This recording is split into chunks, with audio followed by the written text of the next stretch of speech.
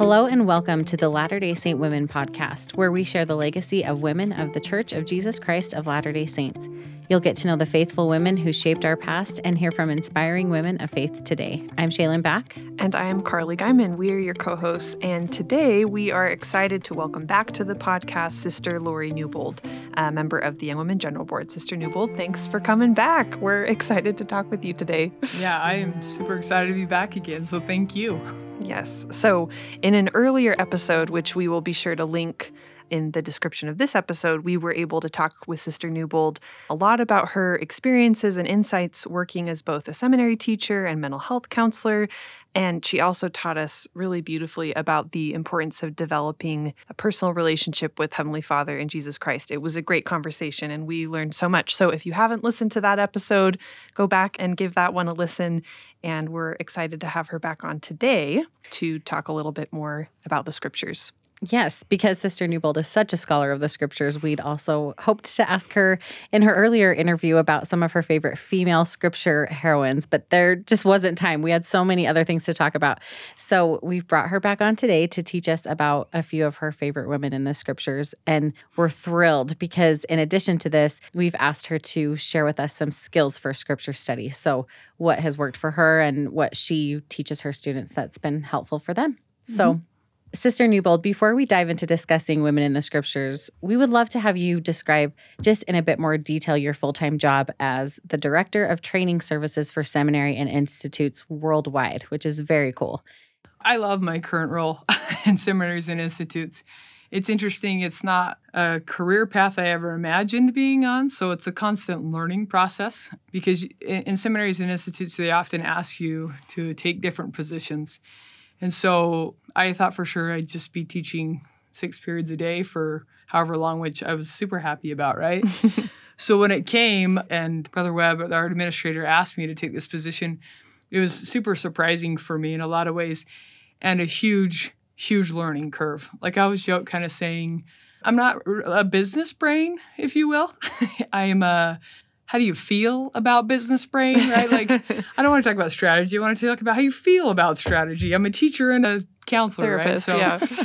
So as I've gotten into this, there's been so many wonderful things that have been opportunity. And as you mentioned, just the opportunity to see seminary and institutes and the church, for that matter, on a global scale has been incredibly eye-opening. So a lot of what I do is because of the global nature of my assignment, we seek to produce a lot of resources and things that people can train locally versus like necessarily us doing all the training Exporting, from Salt Lake. yeah. Yeah. Mm-hmm. You know, and there's differences in culture and there's differences in even the growth of the church and literacy levels. And just everywhere you go, there's just so many different things that the church is facing that the types of resources that we provide, we really rely heavily on our local employees to make the adjustments and adaptations that they need. And so that's been one of the highlights of my job is just associating with incredible men and women around the world who are so consecrated in doing the work. So, I mean, like it says, training services. So we seek to provide a lot of teacher training. We also have worked with some administrative training and some philosophies about teaching and learning. And, you know, we're just constantly evaluating what do we believe in, what's the best way to do it. So it's super fun. You know, people always ask me like, well, wouldn't you rather be in the classroom? And that question's always funny to me because I think I'm where the Lord wants me to be. Therefore, I'm happy, right? Because this is where he wants me to be.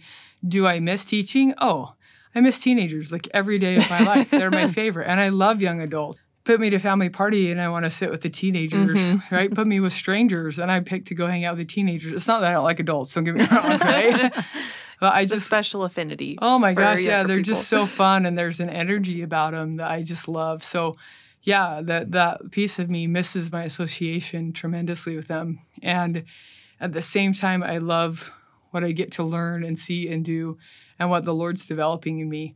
And one of the really sweet reassurances that I had as I was kind of in the middle of the process of this, of while I'm confident if I were to go back in the classroom tomorrow, I'd be a little rusty on some things. The Lord promised me, he just said, you're not going to lose your ability to teach. I'm just going to increase your ability to do other things. And it reminded me a lot of the Aaronic and Melchizedek priesthood. When a Melchizedek priesthood holder receives the Melchizedek priesthood, he doesn't lose any ability to function in the Aaronic priesthood. but his ability is expanded tremendously, right? And I think sometimes we're afraid of new opportunities because we think we're going to lose what we've already gained.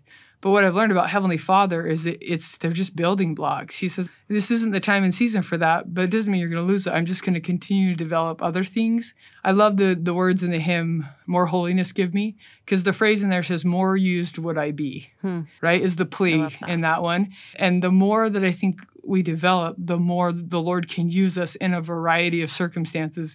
Even if we're not always doing what we love or what we used to love, we need to learn to love new things in addition to the old things. So, Yeah. Well, thank you for sharing. So we are ready to dive in for you to teach us both about how to improve our study of the scriptures and kind of get the scriptures to work for us and to share some stories of women in the scriptures. And Shaylin and I are ready students. We're ready. I love it. We're so Thank you. excited for this. I love it. As we talked about this, right? I said, you guys are going to bring your scriptures. Nobody wants to just listen to me talk for an hour. So I'd love to do this together, learning. What I believe about learning is the idea that nobody's really smarter than another. We may have different knowledge, but when it comes to spiritual learning, everybody's knowledge is needed. Heavenly Father's prepared you with experiences just like He's prepared me. So I think that's really key. So as I was talking with my sister about this too, one of the things that we've talked about is how sometimes the scriptures, people are like, read them, they're powerful. And like, and I've had students over the years endlessly saying, but what if I don't get anything out of them? And, my sister and I talked about how helpful it is at times to just maybe have a couple of skills. So I thought today we'd pick a skill and then study a woman and then pick a skill and study a woman. And we're not going to go all the way through because some of these women I could talk for I could go Sidney Rigdon on you for like 3 to 6 hours without batting an eye, okay? So we'll do a short and condensed version and just warm you up. And I'd invite the same people who are listening, if you have a chance. I know you're often listening on the go, but if you do, to grab your scriptures and do this with us. We'll answer, but if you need to, pause and think through that question yourself and do it that way. So does that sound okay? So cool. This Yes. is wonderful. Okay. So here's the 3 women I was thinking of.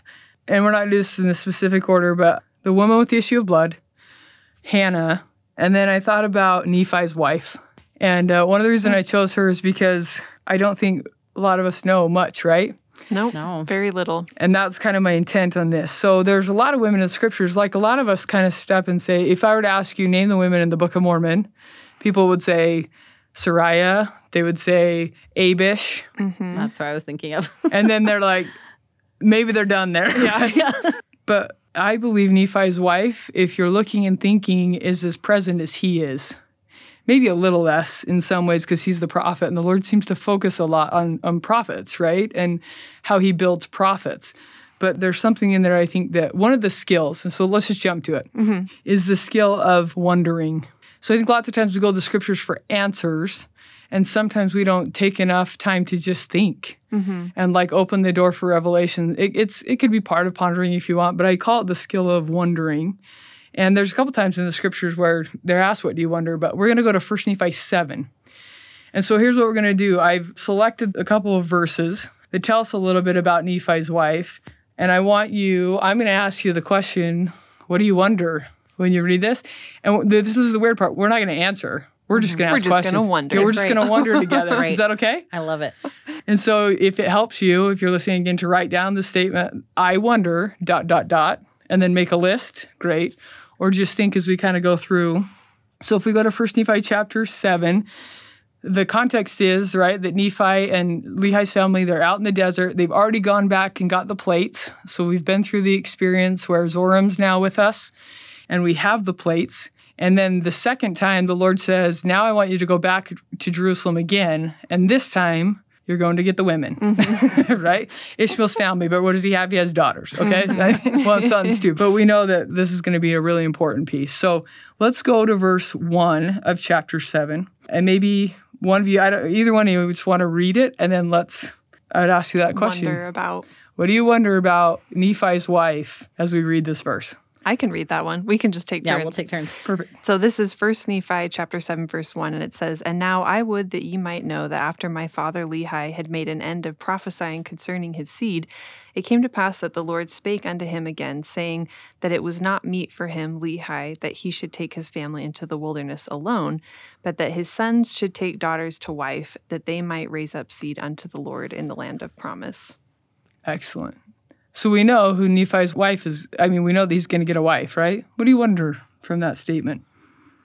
I wonder who she is and what her life has been like up to this point, to that now she's going to decide to go with her father, with this other family, into the wilderness. Yeah. I wonder that. Yeah, beautiful. Mm-hmm. And I wonder how she felt about leaving Jerusalem. Mhm. And I imagine, like, we're real people, right? And we're all... it's not like, oh, leave my house tonight and never come back? Great. Like, it was probably, I imagine she went on some sort of a journey of accepting, this is going to be life moving forward. Yeah, and that's similar. I've had a wonder, too, about, did she have a spiritual impression? That's what I wonder. Mm-hmm. Mm-hmm. Super good. You ready for the next verse? Yes. Okay. So they go back, right? And they come to Ishmael. They return to their brethren. So we're going to jump over to verses 4 and 5 with that same question of what do you wonder about Nephi's wife? And it came to pass that we went up into the house of Ishmael, and we did gain favor in the sight of Ishmael, insomuch that we did speak unto him the words of the Lord. And it came to pass that the Lord did soften the heart of Ishmael, and also his household, insomuch that they took their journey with us down into the wilderness to the tent of our father. What else do you wonder? Well, this is just fascinating to me because in reading these scriptures, they're only talking to Ishmael, but obviously there was a lot more to his family than just him. The and whole so it's household. just, yeah, it's the Mhm. whole household. So I just wonder what that circumstance was like that they're hearing this plan and how are they reacting to it? That's what I wonder. What's that family council like? Well, and if they knew of Lehi and his family and what they're like, Mm, well, he's kind of crazy. Or do we really want to interesting. go with his family? Or if it was like, no, we know and we trust Lehi, and this is sort of a wild plan, but, we believe that he's being led by God, or, Yes, right. And I love the statement in the beginning of 5, like the Lord did soften the heart of Ishmael. You can imagine a natural resistance or questioning, or I don't even know if resistance, that's probably the wrong word, but just something of like, I don't know, same thing. So it makes me wonder a little bit too of like, Ishmael obviously is a righteous and worthy man, and that family too, in that sense. So it just makes me wonder too I wonder about Nephi's wife's relationship with her dad. Hmm. And then, we could do the same thing with Laman and Lemuel's and Sam's wife and Zoram's wife. Like, we could do the same thing with all of these. But it just makes me kind of wonder if they had a similar heart-softening process, like you went back to Carly, but what's it like with her dad and what discussions went on in that household? Mm-hmm. So, okay, verse 6. And it came to pass that as we journeyed in the wilderness, behold, Laman and Lemuel and 2 of the daughters of Ishmael and the 2 sons of Ishmael and their families did rebel against us, yea, against me, Nephi and Sam and their father, Ishmael and his wife and his 3 other daughters. So what do you wonder? I've always thought it's interesting that there was almost immediately this natural separation of Laman and Lemuel and these 2 wives and brothers, and then these other sisters and their dad and mom. So it just makes you wonder about the character of, and also that they're a family and they probably loved and cared about each other and still were together, but like the character of the 2 groups that kind of split. Mm-hmm. Super good.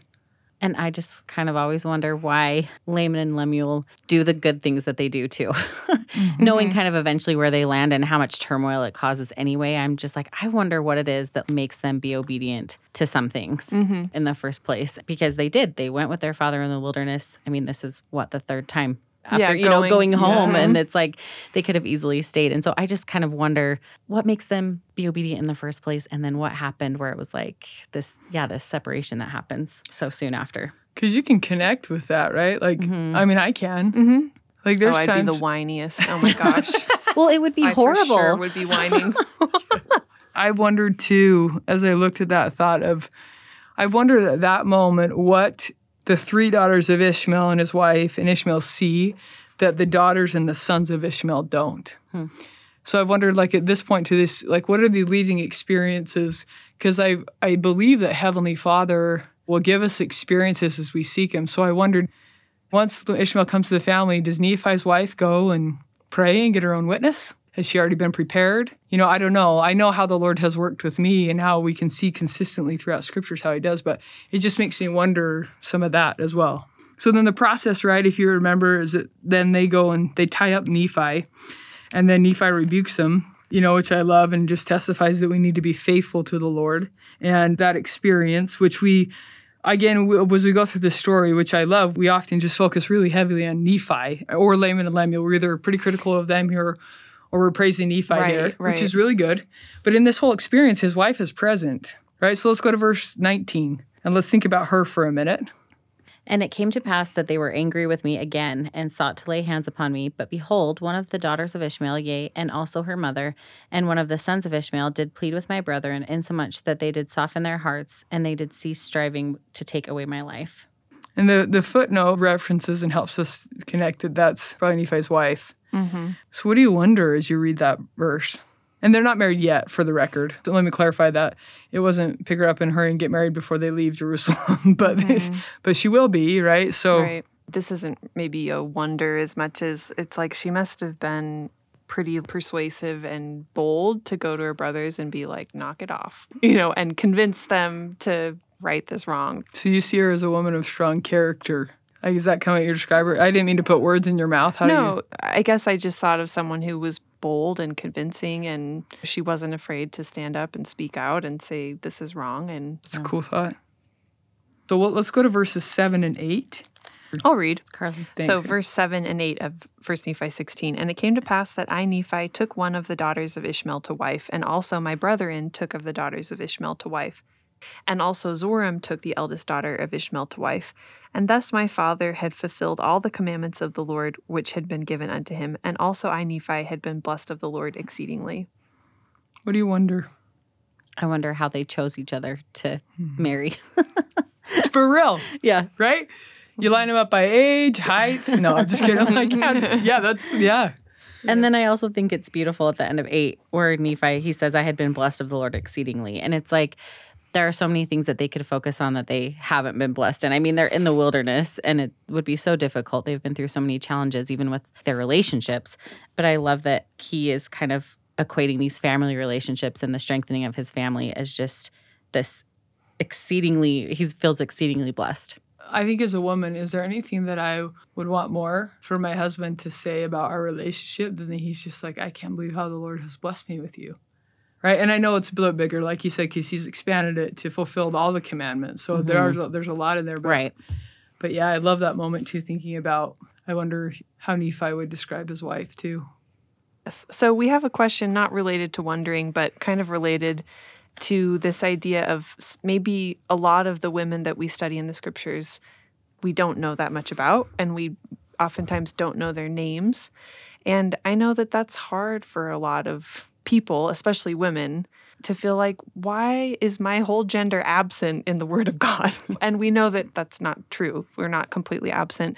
But we wondered how you, as a teacher and someone who studies and loves the scriptures, how you've sort of reconciled or accepted that and speak to women who feel like, this is really painful for me because I'd really like to just know her name.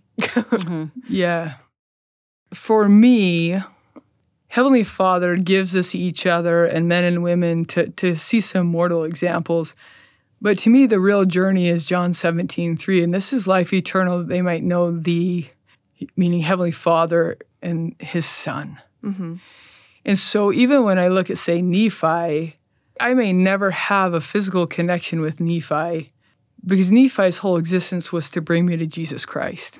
So at the end of the day, the outcome for me is to know the Savior and my Father in heaven, which means there are going to be people all the time who bring me to him in different ways.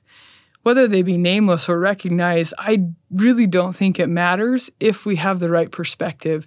And I mean this genuinely. I just tell my students, I don't care if at the end of the semester you remember my name. What I care about is if you knew the Savior's name.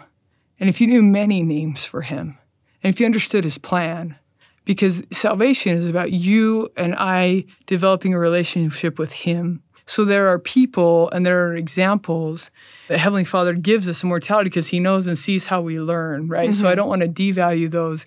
At the end of the day, if we put too much stock in any one person and it isn't God the Father and his Son, Jesus Christ, then I think that we are missing the mark a little bit, to be really transparent, and hopefully a non-painful way for people to say it that way, right? So with that spirit, I hope that in all things, our real question at the end of the day is, like I said, I want to relate to her. These circumstances, I'm never going to be wandering in the desert, but what does she teach me about Jesus Christ? And what does he teach me about Jesus Christ? And I just love, one of my all-time favorite verses that I think for anybody who ever speaks in the name of Jesus is John chapter 3, verse 30, which because we're covenant makers and keepers, we will speak in the name of Jesus, and we'll have callings, and we'll have opportunities in motherhood and fatherhood, the gift of prophecy. We can testify of him. And John the Baptist just witnesses in one, I think, the most powerful verses. It's super easy to memorize, right? But he states in John chapter 3, verse 30, speaking of the Savior, he must increase, but I must decrease. And so I think sometimes we're asking the wrong question of why isn't there more of this or less of that? The real focus ought to be, what do I learn about Jesus Christ and my Father in heaven in every single learning opportunity we have? That for me has been the key. I think the whole purpose in life eternal is to know him and his Son. And therefore, if I meet you in a grocery store, you're going to be as important to me as Nephi's wife was. And I may not know your name in a grocery store either. In fact, I had this really sweet experience one time. This woman that I will forever remember her face. I was in Greece, and we were at the time when they were rioting the euro and against it. And we had been at the Acropolis. We were just trying to get to a bus station to get back to our hotel. Long and short, we got caught in a street riot with tear gas, right? Oh my so goodness. before we left, we had priesthood blessings, and it had said that the Lord would protect us. So we're trying frantically, like we hear all of a sudden, it's this really weird feeling where we are, and people have their faces painted white, and you just feel the energy starting to shift. And here's 4 of us Americans in Greece, like, where do we go? What do we do? And we're walking as fast as we can. And this woman just reached out and grabbed my arm and pulled the 4 of us into her shop. And right behind, if you've been in Europe, that pulls down the metal door that shuts between that. And no less than 30 seconds later, we just heard bomb, bomb, bomb, like all these tear gas bombs going off. And I look at her and forever will as someone who represented the Savior. I don't know her name. I don't know her religion. I pray that someday Father in heaven will let me thank her. But literally, I think she saved our lives that day. And I look at her, to me, as a symbol of Jesus Christ. I think it's about seeing him in people that we meet, in people in the scriptures, and not stressing so much. There is a place for gender that matters. But there's also a place that sometimes if we're so caught up in missing equality, whether it be race, gender, anything, truth is eternal. Emotion, strengths, Christ-like attributes know no gender. They know no race. They know no religion. I think we need to be looking for him. And if we find him in creation and in humans, and well, we are his creations, but then that's really what we're here for, is to learn of him and become like him. Thanks for sharing that insight. So let's take a look at our next story. Will you go with me to 1 Samuel chapter 1? So Old Testament. If you still do paper like me, then I always tell my students, it's the big book. It's the fat one. So 1 Samuel 1. And this is just another woman who I just fell in love with. So here's the simple skill. The scriptures are the word of God, and so we read them for lots of different reasons, stories and things like that. I also love the thought of, at times when we know we're specifically reading about a person, I love to ask myself the question. So for example, Hannah, this is her story. So I think to myself, okay, here's this account of Samuel. It's another person's account, but if Hannah were here, what would she want me to know? So she could kind of fill in the white space. And again, I'm saying these things because we don't necessarily know the answers, but I think there's some truth that we can pull from it here, right? And that helps us just continue to think about scriptures. And I should have probably set this up at the beginning. I believe strongly that the types of skills, wondering or thinking about some of these things, even if we don't have answers, opens the door for the Holy Ghost to teach us and connect us with how we can connect and what we can learn from these stories, so that they're not a one-hit wonder for us. Like I just read Hannah one time and connected with one part of her. I can go back over and over again, and because the circumstances in my life have changed, the questions you're asking, and the Spirit can do it, right? So this one is a simple, What do you think Hannah wants us to know? So I'm going to save everybody the embarrassment, including myself, of trying to read the names in verse 1 of chapter 1. And I'm just going to tell you her husband's name is Elkanah. Mm-hmm. Okay. So then let's go to verse 2. And it's not really embarrassing to read names wrong. I always volunteer to do it in gospel doctrine so that nobody feels dumb. And they're always like, oh, she's a seminary teacher. She knows how to pronounce it. And I'm like, pretty much I don't, but I'm a really good guesser, right? So if you're that person who's just worried about that, I just say, good try. Who knows? Anyway, okay, so let's go to verse 2. And what do you think Hannah wants you to know? If she were here to tell you, what would she tell you about verse 2? Okay. And he had 2 wives. The name of the one was Hannah, and the name of the other was Peninnah. And Peninnah had children, but Hannah had no children. I think Hannah would maybe want us to know or to wonder like what her circumstances were like that led her to have no children. But I just had some issues with fertility, and it's just like maybe that was her thing. And so that just kind of makes me more empathetic to the women in the scriptures and connecting them with my situation, and that like they're just women. They have the same experiences and the same emotions and probably some of the same thoughts that we do. And I don't know, that's really valuable to me in connecting with them. Super good. And I love that the word Hannah, her name means grace, which is a beautiful tell, I think, too, of who she is. So let's go to verse 3. And this one's going to describe us a little bit more about Elkanah. So as we read this, I want you to think what Hannah would want you to know about Elkanah based on verse 3. You should read this one because there's names. Oh, good job. Okay. And this man went up out of his city yearly to worship and to sacrifice unto the Lord of hosts in Shiloh, which is where the temple or the tabernacle is at the time. And the 2 sons of Eli, who's the high priest, and then Hophni and Phinehas, the priests of the Lord, were there. So what would she want us to know about Elkanah? He's pretty committed. I love that. I've thought before, too, that she might, you know what? I married a really good man. Like, it's hard. I can't have children, but I married a good man who's faithful to the Lord. You know, he loves him. Verses 4 and 5. And when the time was that Elkanah offered, he gave to Peninnah his wife and to all her sons and her daughters portions.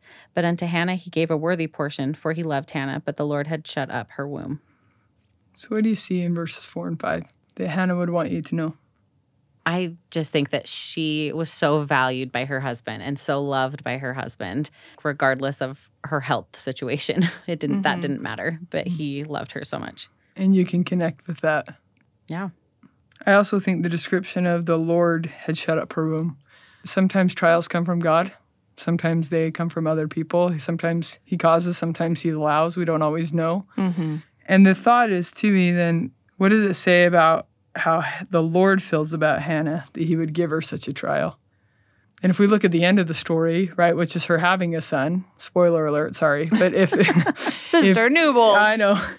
But if we look at that portion, we can know how the Lord feels about her. So connect that with the trial for a minute. If she's going to get pregnant and be the mother of a prophet, what does it tell you when it says the Lord shut up her womb? What do you think she would tell us about her and the Lord? And I don't have a specific answer in mind. It's just a question that I have. I don't know. There must have been something she was learning or a process that she was growing. It's a great thought. Because you're kind of like, why wouldn't she have just had the baby, Yeah. when she was young or when she could have early on? And how many times have we asked questions like that? And even gone to assume that it's because the Lord doesn't trust us or we've done something wrong. Would you see anything in here so far that you said Hannah's done wrong and God's punishing her by shutting up her womb? Not so far. Right? So I think sometimes she teaches us and helps us to not make assumptions. I love that thought, Carly, so thank you. So let's go to verse 6. The word adversary could be translated to rival wife. So it's actually talking about Peninnah as well. But Carly, you want to read 6 for us? And her adversary also provoked her sore for to make her fret because the Lord had shut up her womb.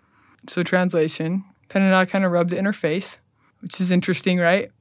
We've seen that dynamic among 2 people before. What do you think Hannah would say about that? What do you think she'd want us to know?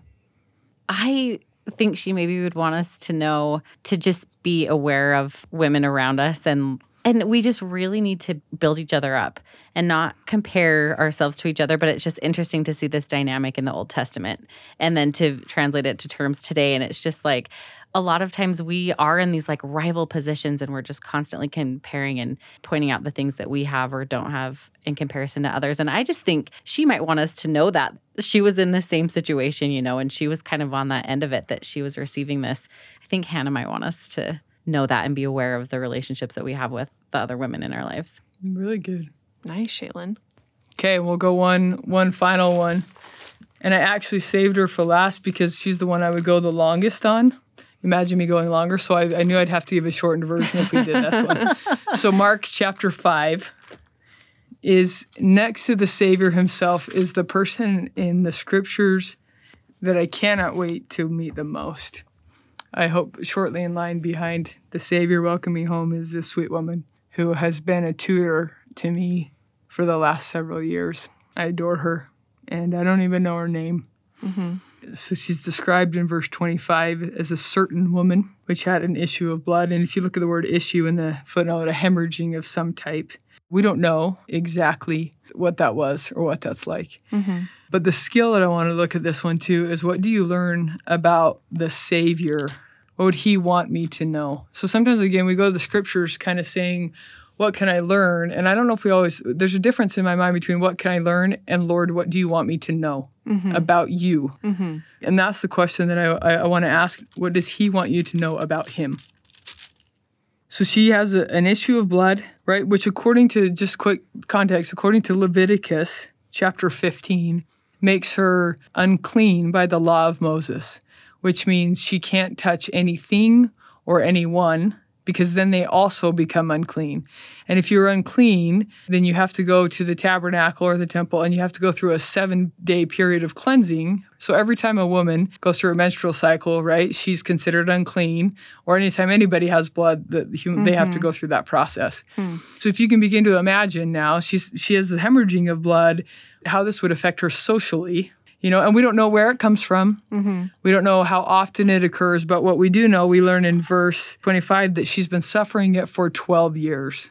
So let's look at verse 26, and I want you to think about this for just a minute. This is one of those ones that's not obvious because it doesn't say, and the Savior, ... What do you learn about the Savior, and what do you think he wants us to know from verse 26? Oh, I love this. I'll read it. Yeah, go ahead. So this is talking about this woman, and had suffered many things of many physicians, and had spent all that she had, and was nothing bettered, but rather grew worse. I just think it's like very evident. This woman exhausted every single place and person and solution, and no one could help her, and they took all of her money, and she was left with all the same problems.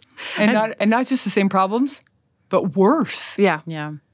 So tell me this, to that same thought, what does that teach you about the Savior? Well, again, we know how the story ends, that she's healed by the Savior. So this contrast of the healing that the Savior provides versus the healing that's available to us from other sources. And if I were to ask you this question, what do you think he wants you to know from that verse? To turn to him for healing. But even also, I think it is important to exhaust our resources in some ways. Mm-hmm. And maybe she had kind of been inspired to go to those places. Who knows? Mm-hmm. I wonder if it's just like we do need to use our resources and the things that we have available to us. I would say like the Savior doesn't want us to not go to the doctor. I don't think. But I think in a symbolic way, knowing where we can find healing. Really good. And to be honest, the answer to that question, in fact, the answer to all of these will depend on you and your circumstance. Mm-hmm. What does the Lord want me to know, right? So this is us today and thinking through this. And I hope as you're listening, your answer could be very different. Because right now, this is, again, that invitation to say, what do you want me to know is an avenue to the Holy Ghost. And at different times, that verse has meant different things to me. You've captured some of them beautifully, so thank you. Verse 27, I love this verse, right? When she had heard of Jesus, I wonder what she heard about him. She came into the press and touched his garment. Now, I think this is really important. I don't mean to put down any painting that's ever been done, but when you think of the woman with the issue of blood, you often see that painting as her on the ground and almost just kind of grabbing him as he passes by. What does that phrase teach you about her? Well, she was right behind him, it sounds like. Yeah, she's not on the ground, right? She's up and coming following into him. Yes, which I think is very significant. Not because it would be bad if she was on the ground, but I think it's just, can you imagine 12 years of bleeding, Imagine the fatigue. Again, imagine the social risk that she's taking. And she's willing to put herself in the press at the risk of, maybe, because I suppose at this time she's not necessarily bleeding today. Maybe she's just recently been cleansed. We don't know the exact circumstance. Mm-hmm. But either way, people around her know, her neighbors know. Yeah. She has a reputation wherever she's at, right? But still, she comes into the press. And I just think the incredible act of faith in her when she feels like she can't give any more, spend all she had, nothing better, only worse, she still hears of Jesus and goes to find him. So what do you think he wants us to know from her example and from this piece of the story based on verse 27? Well, when you talk about the imagery of this story, it's almost like she just happens to be on the right, in paintings. It's like she almost just happens to be on the right spot on the ground. And he walks passing by and she just kind of reaches her arm out and touches him. So this says to me that it was a lot of effort for her. And I think sometimes I'm not as willing to, put forth that effort, especially, and like you've said, you've described her fatigue, you've described her situation. It's almost like, can't you come to me, or can't you just walk by and I'll reach out and touch your hem? But that there is some effort that's required. So what do you think he wants you? And that's what maybe is that there's that it's required? worth the effort. What about you, Sheila? What do you think he wants you to know from that verse? Kind of going along the same lines as Carly. I'm just imagining he's there, but she had to come find him. And so, he's not even facing her at the time, but she just expended all her efforts to just go to him and go touch him. And so I just think that the Savior wants me to know that that's possible and that that's what I should be doing. So beautiful. I love her declaration in 28. If I may but touch his clothes, I shall be whole. And then she does. So she touches it, and immediately, because to your point too, really quick, going back, I think it's kind of fun to realize she's in the middle of another miracle. So he's actually on his way to Jairus' house. Mm-hmm. Oh, yeah. Right? And she stops him, and he stops for her, which is always makes me marvel for a minute because he doesn't have to stop.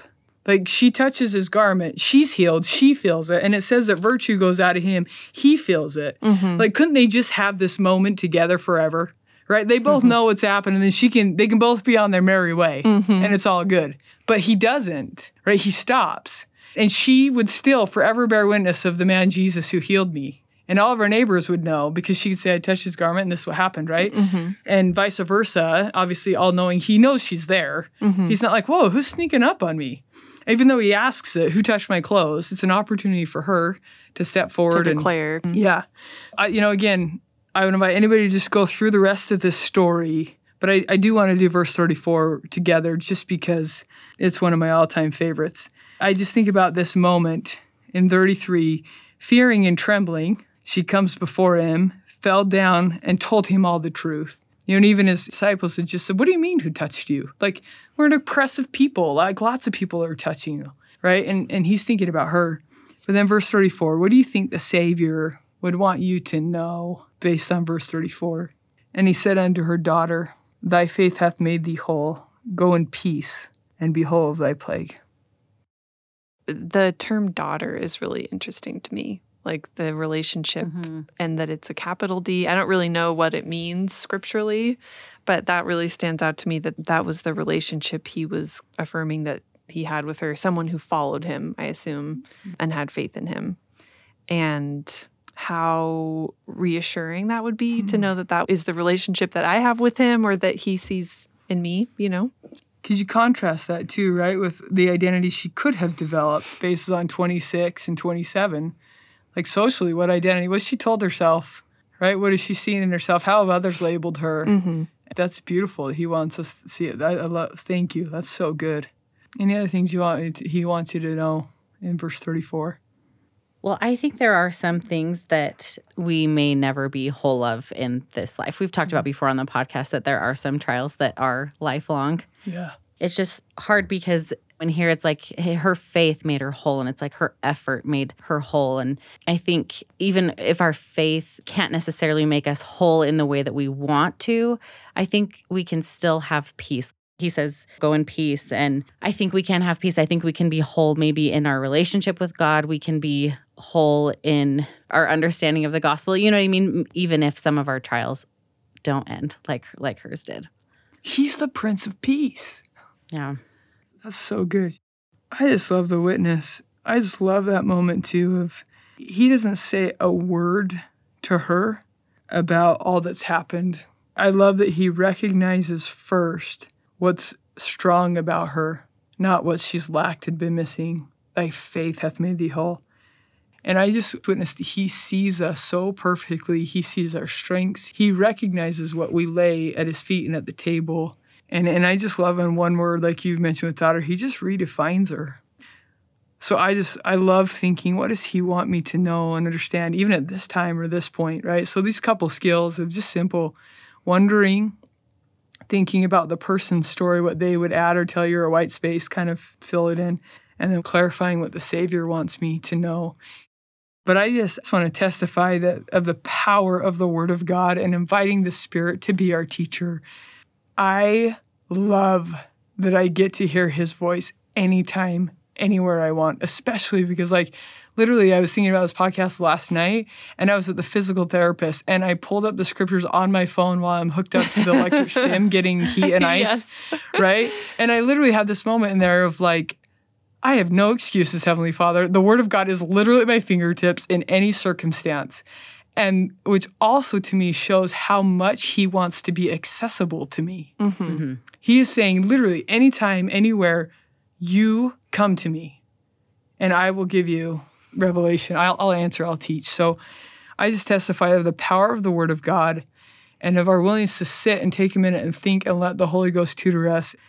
They are his words, and nothing has brought me closer to him more than his word and thinking about it and studying and discussing it. And I just love the Savior, and I love my Father in heaven, and I know that their words are evidence to me.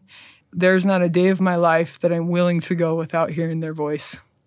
I know we get busy, but I just think if anybody I want to talk to today, it's him. How on earth would I ever walk away from these, taking the time and making the time, even if it's listening in the car, or whatever it is, just taking a few minutes to connect and say, Heavenly Father, a lot of people are going to talk to me today, but the most important person for me to listen to is you. Will you tell me what you want me to know today?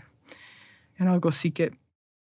Thank you, Sister Newbold, for coming with us again and just sharing your love for the scriptures. And yeah, what's beautiful about this is that anybody can have these skills and hear the Word of God every day.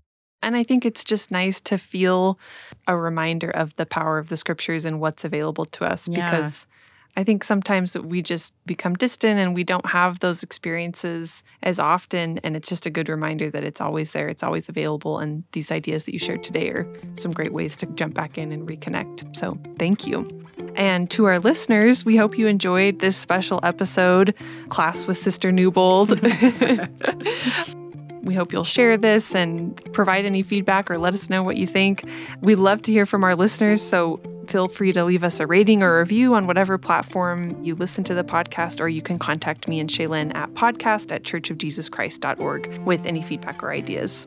And while you're listening, whether it's through Apple Podcasts, Google Podcasts, Spotify, the Saints Channel mobile app, make sure to subscribe, and you can share with your friends and family and leave us a review. Until next time, I'm Shaylin Back. And I'm Carly Guyman. Thanks for listening.